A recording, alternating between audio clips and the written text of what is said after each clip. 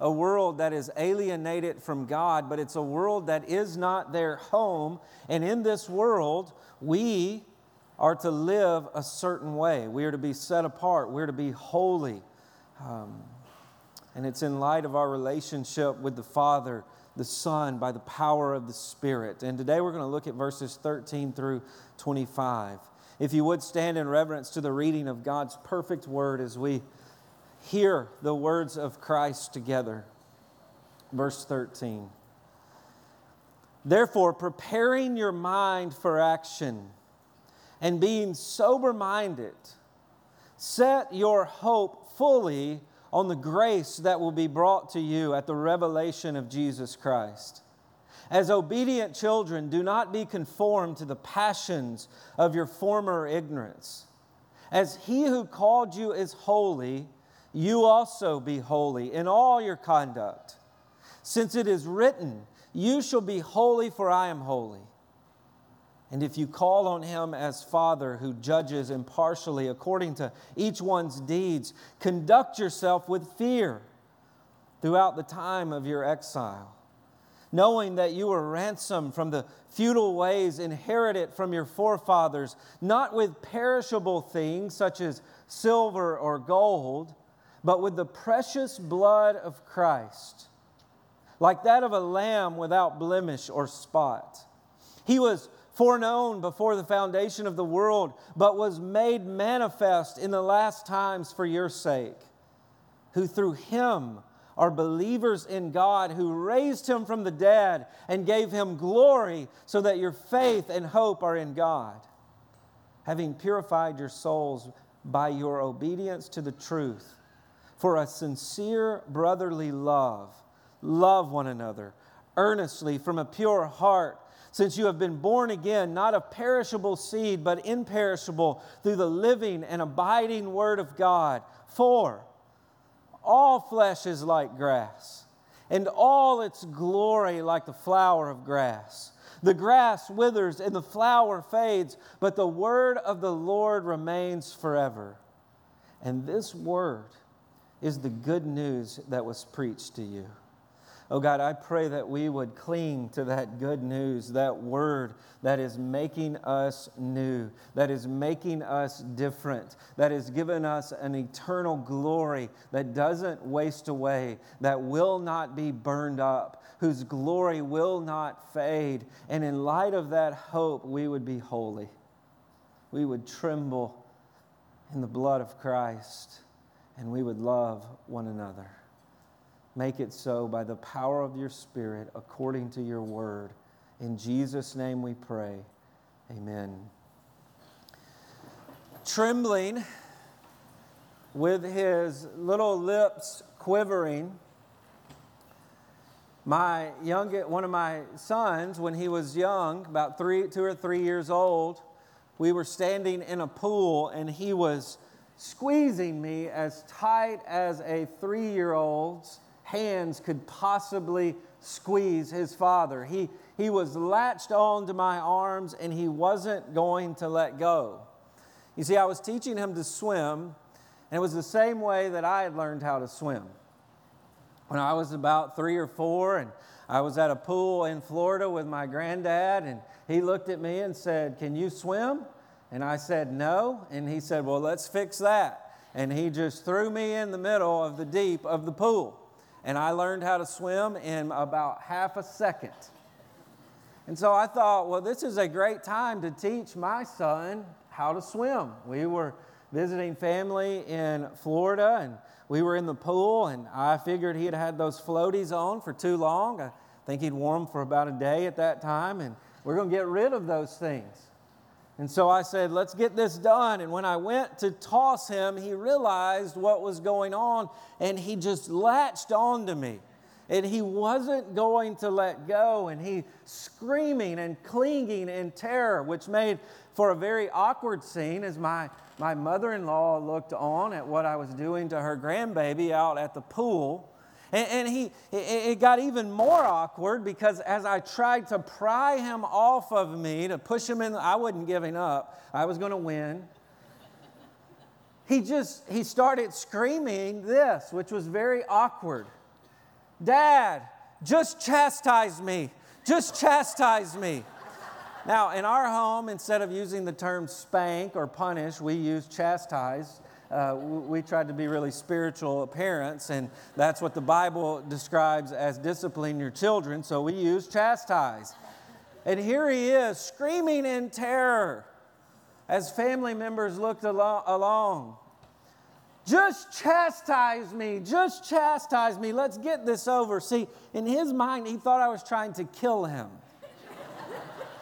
And I might as well have been throwing him into a pool full of fire, because that's the way he envisioned what's going on, and he would have rather been disciplined than killed. Now, for many of us, that's the way we view God.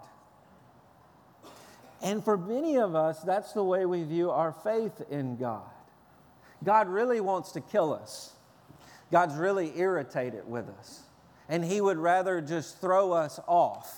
And so we cling to Him because we don't have any other hope, and yet we cling to Him in terror and fear and judgment and misery. And in our minds, we think it's our clinging to Him that is rescuing us from danger. And yet God says, no, that's not what's going on.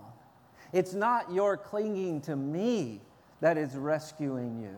It's my clinging to you. And in 1 Peter, we see that he gives us a kingdom, the hope of a kingdom, to prove to us, I'm not irritated with you. I'm not trying to pry you off of me and throw you into fire of judgment. I'm not trying to punish you. You see, in this world, you're going to suffer. And when you suffer, don't believe that it's me, that God says. Don't believe that I'm the one judging you. No, I'm giving you something of value. With each terrorizing step, with each move, there is hope that is being formed within you. And it's the hope of the kingdom that helps us see this, that helps us realize this. And in verse 13, it's this hope that produces within us holiness. Notice verse 13. He says, prepare your minds for action. Now, that is a military term. He's using military language here. And it was to gird your mind. And it was the visual of a Roman soldier who's going to battle. And Romans had robes and skirt-looking things. And what they would have to do as they went into battle is they would have to tie those things up so they could run, so that they could fight. And here, that's the picture. You're in a battle. You're in a war. You're in a world that is full of sin and death and is fighting against you. So you've got to understand you're in a battle, but you fight this battle with your thoughts. That's why he says be sober-minded. Don't be intoxicated. And what he's talking about here is don't be intoxicated with the world's thoughts. Well, the way the world thinks about itself. The now, the temporary is all that matters. And the world is intoxicated with lust of the moment. And he says, no, you as Christians are sober-minded. You're not intoxicated with the thoughts of the world. No, you, notice he says, set your hope. Fix your confidence. Be settled. Waiting, notice, for the hope that will be brought to you, the grace, the favor that's going to be brought to you at the revelation of Jesus Christ. You see, Jesus is seated at the right hand of God, ruling and reigning over the cosmos. In heaven, He's seated there in unveiled glory. And there is a day that will be revealed to us, and His kingdom will come and make all things new. And He says, as a Christian, you fight this battle by setting your hope on that kingdom and waiting for it to come. Remember, hope isn't wishing. This may happen, it may not. I hope it happens. No, it's going to happen. You're waiting for it to happen.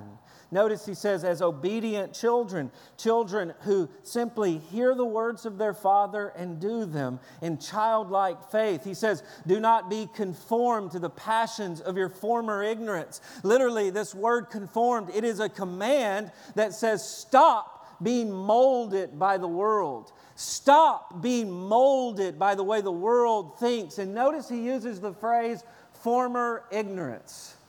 Before you had the kingdom, it made sense to serve yourself in the now. The temporary is all that mattered, what I can get in the moment. And he calls that your former passions. And you had those former passions because you were ignorant of anything else. And now God has given you something better in the kingdom, so you no longer have to be conformed and molded by those lusts, by those passions. There's a phrase the Bible uses, imaginations of the heart, that help describe what goes on in our sinful thoughts and passions. The imaginations of your heart, where your heart tells you what is right. What is true, what you should do is how you feel. And yet our hearts are bent toward ourselves. And so what our heart tells our mind makes sense is that you do what you want to do. You do what feels right. You get everything you can in the moment. And he says, no. You have a kingdom coming to you. Don't think according to the imagination of your sinful heart. Remember, something great and glorious is coming to you in Jesus Christ. In verse 15, he says, but as he has called you as holy. This is what you're doing with your mind and your heart. You're becoming holy. And the word holy means to be set apart to God. Just as the one who called you. The word called here, it refers to the effectual call of the Spirit. God has called you to be holy. That is His purpose in making you a Christian, is to set you apart. This word holy is very important in the Bible. It's used 600 times, 700 in all kinds of different ways. And it means this. It means to be set apart. It means to be different. It means to be other than. It means to be distinct. And it begins with this idea that God is holy. God is holy, holy, holy. Meaning His holiness is holy. His holiness is holy. His set apartness is set apart. His other thanness is other than. What it means is He is like nothing you've ever seen. He's like no one in the world. He's like nothing that's created. He is totally set apart. And what sets Him apart is His rightness. God is the only one who is inherently right. And He is the only one who always does what is right. But notice, He has set you apart by the Spirit to be made right. And now, as you wait on this kingdom, that's what happens to you. You, by thinking of the kingdom that is coming to you in Jesus Christ, because of the cross and resurrection, He will come and He will rule and He will reign. And as you think upon that, you are set apart from sin and death in the world, just as God is set apart. Israel was set apart in the Old Testament from all the other nations in their worship, in their diet, in their laws. They were set apart to prove God is right in everything He does and everything He says. And He says to us, now you in Jesus are set apart. You are holy. You are made to be holy and right in Jesus and in this kingdom that will come and make all things right. So you set your hope on that now.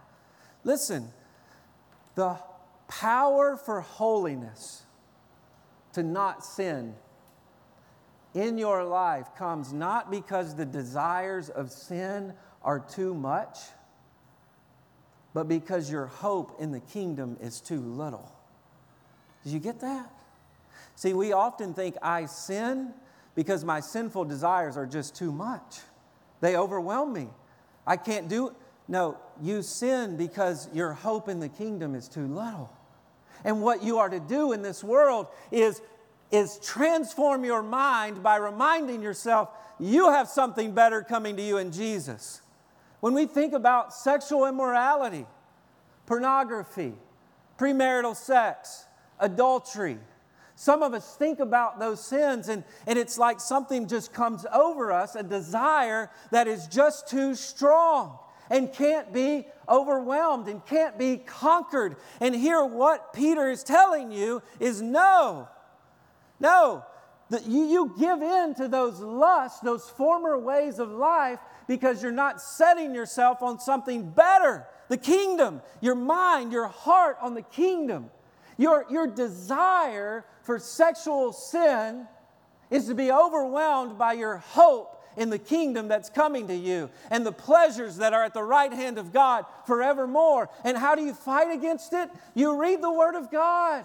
You pray, God, would your kingdom come? It's better than any desire I can have now. Jesus, would you set up shop and rule and reign on the cosmos? It's better than anything I could give myself over to.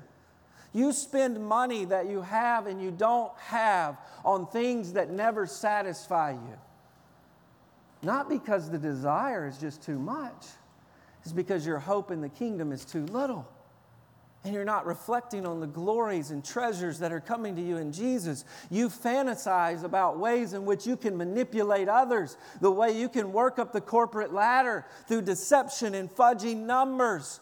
Not because that desire is too much. It's because your hope in a kingdom that promises you are a ruler in waiting. You have been set apart in Jesus, who's at the right hand of God, who will rule and reign forever. You're not setting your mind on that reality. That's why you're given over to your former lust. The degree to which you are hoping in the kingdom is the degree to which you will be holy in the world. Notice the text continues, and if you call on him as Father. Now, in the New Testament, this word call on him as Father, it's not just I refer to him as Father. I refer to him. It's not just a title for God. The word call there is actually a scream. And it's the scream of an orphan who's been rescued in an orphanage and is waiting for his father to come rescue him, pick him up and take him home. And what does the orphan do who knows his father, who's seen his father, who knows that's not his home? What does he do? Rescue me! Get me out of this orphanage! And that's the call of the believer in the world. We often think about that Abba cry and it's just this coo and it's cute. No, it's horrifying. It's an orphan that's been left in an orphanage who's screaming for his father to come rescue him. And we know this glorious kingdom the Father has given to us will come rescue us. And notice your Father who judges impartially according to each one's deeds. God, who is a holy Father, who also created the world, he judges all men according to his righteousness. He is the creator, we are the creature. And the standard is his holy law. And every single person who breathes, who's created in the image of God, will be judged according to his holy law, according to his rightness. And we fall short of that. That's why he says here, conduct yourself with fear throughout the time of your exile. Now, the word fear simply means to tremble in terror. And the thought that God is holy and you're not should cause trembling in your heart. It should cause reverence or reverential fear, where he is holy, he is mighty, and I've sinned against him, and there's trembling in my gut because of that. And he says, if you understand the holiness of God and who your Father is, there will be trembling in your gut. There will be a shaking in your being. He says, as you're in exile, as you live in this world. But notice what our fear is tempered by. Verse 18. Knowing that you were ransomed. So he doesn't stop there. God judges according to the law. All men are guilty, but you have been ransomed. So your fear is driven and informed by something else other than God is going to judge me. No, your fear is mixed with hope that you have been ransomed from your futile ways, from those sinful desires, from those lusts that were passed down by your forefathers, the sin nature, the ways of life, rebellion, even righteousness that polished up sin but could not save you. Those things were perishable. They were rusting and fading away. No, but you have been rescued, ransomed, literally purchased back by something mind-blowing. Something you could not provide for yourself. Something that has not been done for anyone else. A payment of infinite worth and value. Notice, but with the precious blood of Christ. So you fear God is holy and He's righteous, but you stand before Him in fear, knowing you're covered in the blood of Christ. Isn't that amazing? Isn't that an amazing way to describe gospel kingdom hope? Yes, there must be fear in my gut. I must live with precision and gravity before God, but I do so as someone who's been ransomed. I do so as someone who has been covered in blood. And we go back to this Old Testament imagery where blood represents judgment. And to be brought near to God, another life had to be judged for your sin. And the people of Israel often found themselves sprinkled in blood of an animal because God was saying, another living thing has been judged so you can come before me, so you can become my people. And we see that in the Exodus.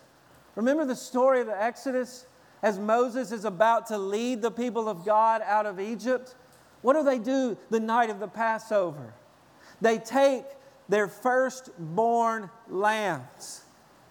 Firstborn, meaning this is the best. This is our prized possession. Be like you taking your little foo-foo dog. We got to get out of Egypt. What are we going to kill? Our most prized possession. All the other lambs, they're out in the courtyard. They're dirty, they're nasty. But we've taken the firstborn.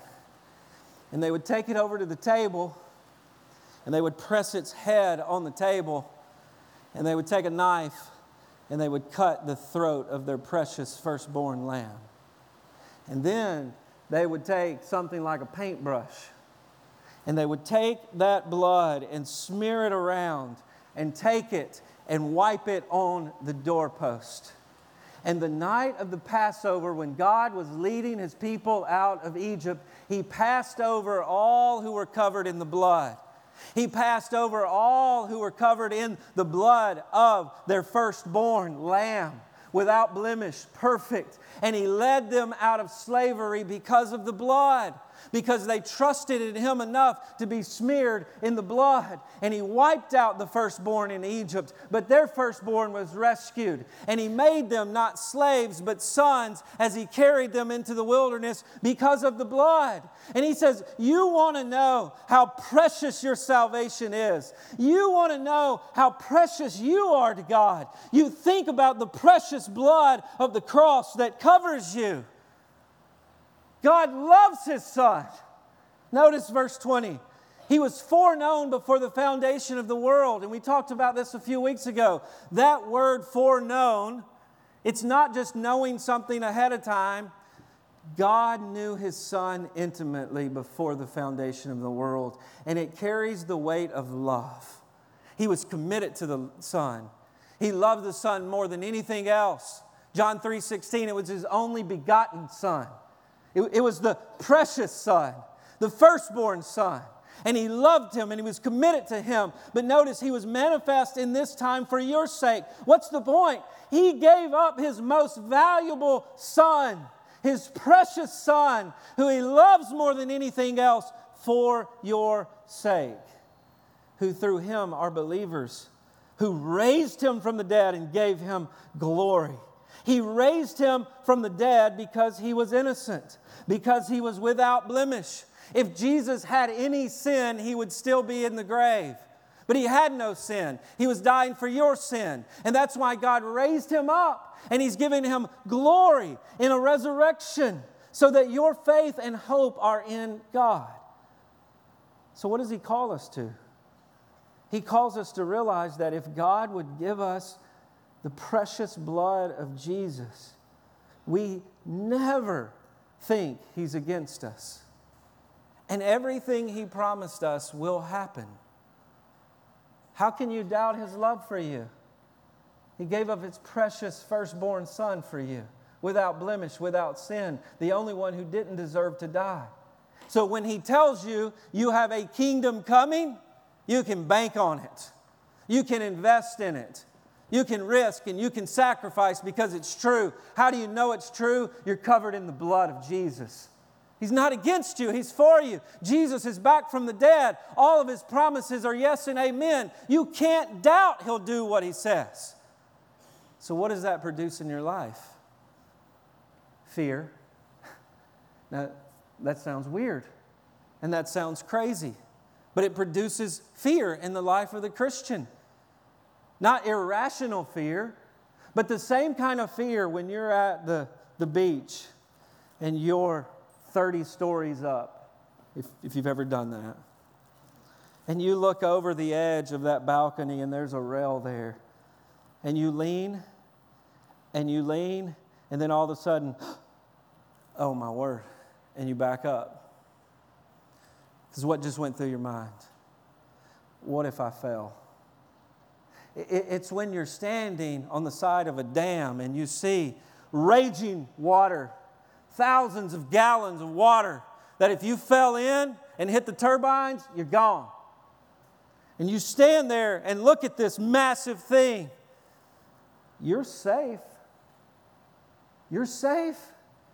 Ain't nothing happened to you on the ledge, on the balcony, but you still realize what would happen if you had fallen.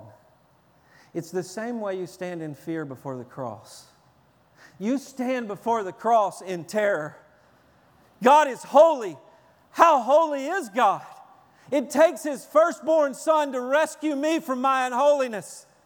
And you stand there amazed that He would give the blood of the Son for you, but you stand there trembling. It would be a terrible thing to fall into the wrath of God. Look at the Son of God, the most infinite, perfect being, enduring the infinite fury of God. All that God would hate about me being unleashed upon Him.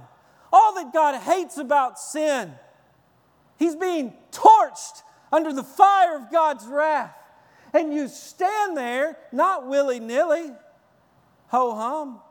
No, you stand there trembling. This would be terrible. And yet you stand there in hope because He did that for me. And you stand there with confidence, even mixed with your trembling. Oh, that's how much He loved me. How much does He hate my sin? He sent His Son to die for my sin. How much does He love me? He sent His Son to die for me. Isn't that amazing? And you tremble in your gut. You tremble amidst your hope. So you don't tremble like the criminal who's trying to hide something. The little kid who's lying to you. Could be family member, could not be. In your home, maybe. Who you know they're lying. And they will not look you in the eyes. That's not the way you stand in fear before God. That's not the way you stand in fear before God. Why? You're not hiding anything. You've already been outed. You've already been put on blast. God knows who you are. He knows. And the infinite cost of your sin is all over you in the blood of Jesus. And so you're not trying to hide anything. You're not trying to cover your sin up. Some of you here today, that's why you're here. You're here out of fear. Because you think by being here, God's no longer going to be angry with you. You're trying to cover things up and you're trying to, it's sort of this tit for tat. If I can do a bunch of good things, it will make up for all the bad things I did in college and high school. And it ain't going to work. You can't cover your sin up. But in Christ, you don't have to tremble in fear because He's already unleashed condemnation on His Son for you. So while in your gut there is trembling, it's trembling with hope in the blood that has rescued you. Now, what does that have to do with holiness? If He loves me that much, why would I disobey? If He hates my sin that much, there's got to be a harnessing of my lust, of my desires, of my will in light of such fear. That's the heart of our holiness, trembling before the cross and gazing into the eyes of the Father to see love mixed with fear, driven by hope. And notice verse 22, having purified your souls by the obedience to the truth. Now, he refers here to the gospel, and this purifying of our souls, our whole being, happens when we believe the gospel. We trust in the gospel, and our sins are forgiven. We're pardoned by the blood of Christ, but also the Holy Spirit comes to live within us and make us pure. Sometimes we think that believing the gospel is just this abstract transaction that happens out there. I say these words and something happens out there. No, the heart of the gospel is that the Holy Spirit comes and lives within you and begins to purge and purify all of those old desires that are polluted. The way you've trained yourself to think and feel and believe, the Holy Spirit comes and He comes to make you new, your whole being. That's what happens when you obey the truth. Literally, when you believe the truth, you trust in the truth of the gospel. But notice why. For sincere brotherly love. Love one another from an earnest, pure heart. Now, that seems out of place, right? We're talking about holiness. We're talking about being serious and fear. And then all of a sudden he says, yeah, and that leads to love. Because as your heart is being disconnected from the passions of this world, you are being free to love one another in a way nobody else can.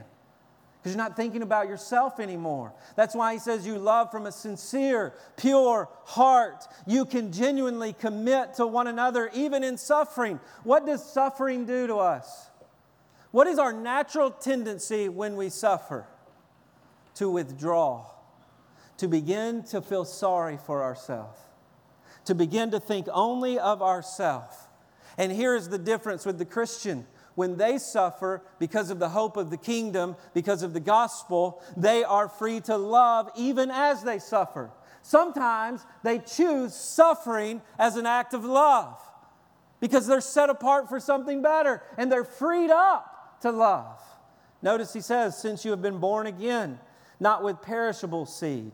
He's referring to the gospel. He's referring to the word of God here, but imperishable, through the living and abiding word of God. And he quotes Isaiah here, who says, all flesh is like grass, and its glory like the flower of grass. The grass withers and the flower falls, but the word of the Lord remains forever.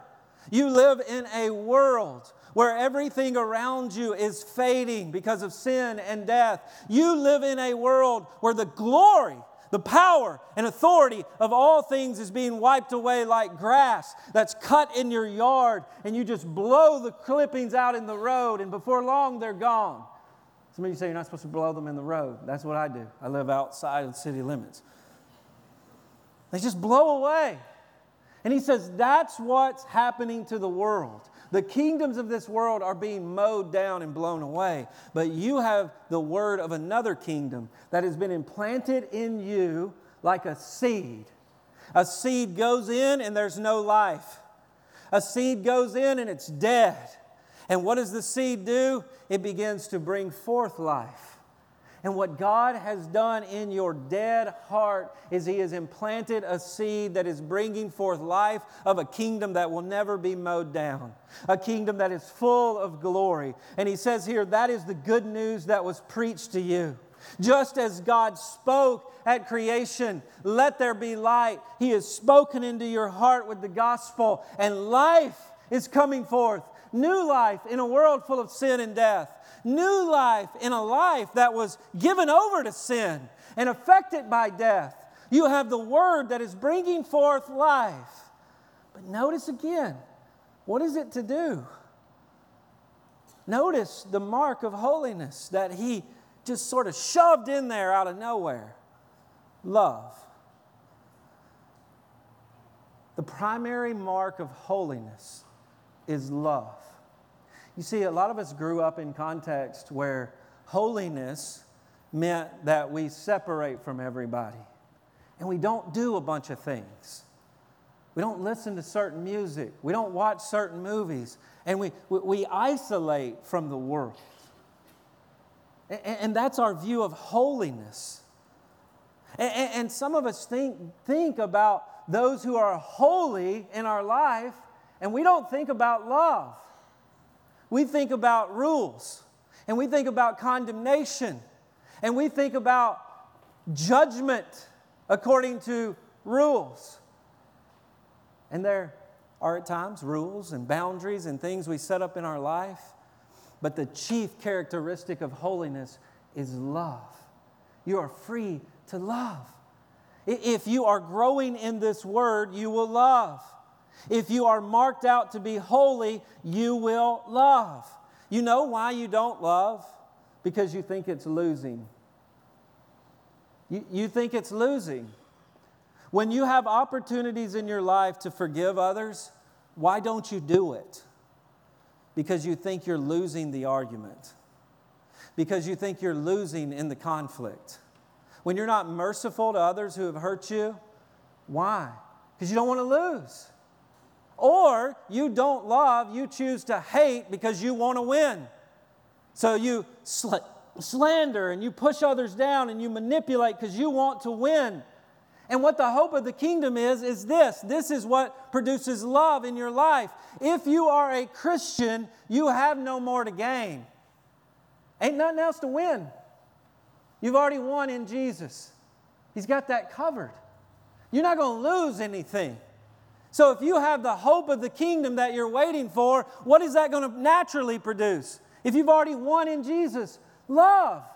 You're going to serve those who have hurt you the most because you're free to lose because you've already won. You're going to forgive others. People are going to look in on your life and say, why would you be kind to that person after all they've done to you? Oh, I got a zillion years to forget about that when Jesus comes back. Why am I worried about that now? Oh, I can forgive. I don't have to hold on to this root of bitterness, this facade of power, grudges that are these futile little treasures that I hold on to. This power of slander and gossip. I don't have to cling to those things. Why? I'm free to let go because I have a great kingdom coming to me in Jesus. So we're marked by that kind of love. And it's rooted in one who would wash the feet of the very one who would sell him for 30 pieces of silver. If you ever think, I can't love, think about Jesus scrubbing the dirt off of Judas's feet as an act of love, knowing he's the one betraying him. If you don't think you can love, think about the cross and trembling and fear. Jesus dying for his enemies, no reason to go die for us. We violated God's holy character. We spew venom against him as our creator. We don't want to live the way, and he dies for his enemies in this amazing act of love. Now, some of you hear love that way, and you know what you think God's doing? He's punishing you. Some of you hear that kind of love and you think, no, that's hell. I can never do that. God, you're trying to punish me and calling me to love my enemies. You're punishing me for all the bad things I've done and calling to me this version of holiness. And you say, I'd rather just be punished. I would rather just cling to you with a guilty conscience and not do it. And yet, that's not the kind of love he frees us up to. That's not the kind of holiness that he gives to us. You know, my 15-year-old, when we go to the pool, he doesn't cling to me anymore.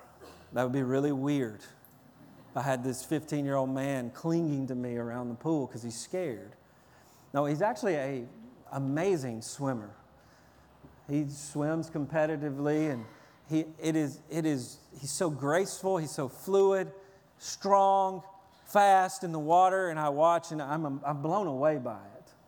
I delight in watching him swim. But there's never a day I show up at any of his meets or watch him swim where I don't think about that day of him clinging to me, saying, just chastise me! And if I could have gone back to that day and shown him how he swims now, I bet he would have let go and jumped in. Maybe. I may have to push him a little bit. By the way, he did learn how to swim that day after 8 hours of grueling torture. But I often think if we could go back and I could just show him, look at this amazing thing you can do. Look at where you're headed in the water. And you know what God has done for us in the kingdom? He's shown us who we will be. He's shown us the way in which we're going to swim in hope. He's given us a vivid picture of where we're headed. And it's not misery. And it's not judgment. And it's not a fiery pit of hell. It's you are being conformed into the image of His Son. That's what you're going to be. And so when He calls you to hope and holiness, He's calling you to joy. Even in your suffering, who is He calling you to be like? It's not abstract. It's not chaotic. He is calling you to be like His Son, who He has very clearly shown you He's holy. So be holy as He is holy. And when He calls you to holiness, He's not prying you off of Him in irritation. He's not judging you. No. He's longing to delight to watch you walk and become what you will be in Jesus forever.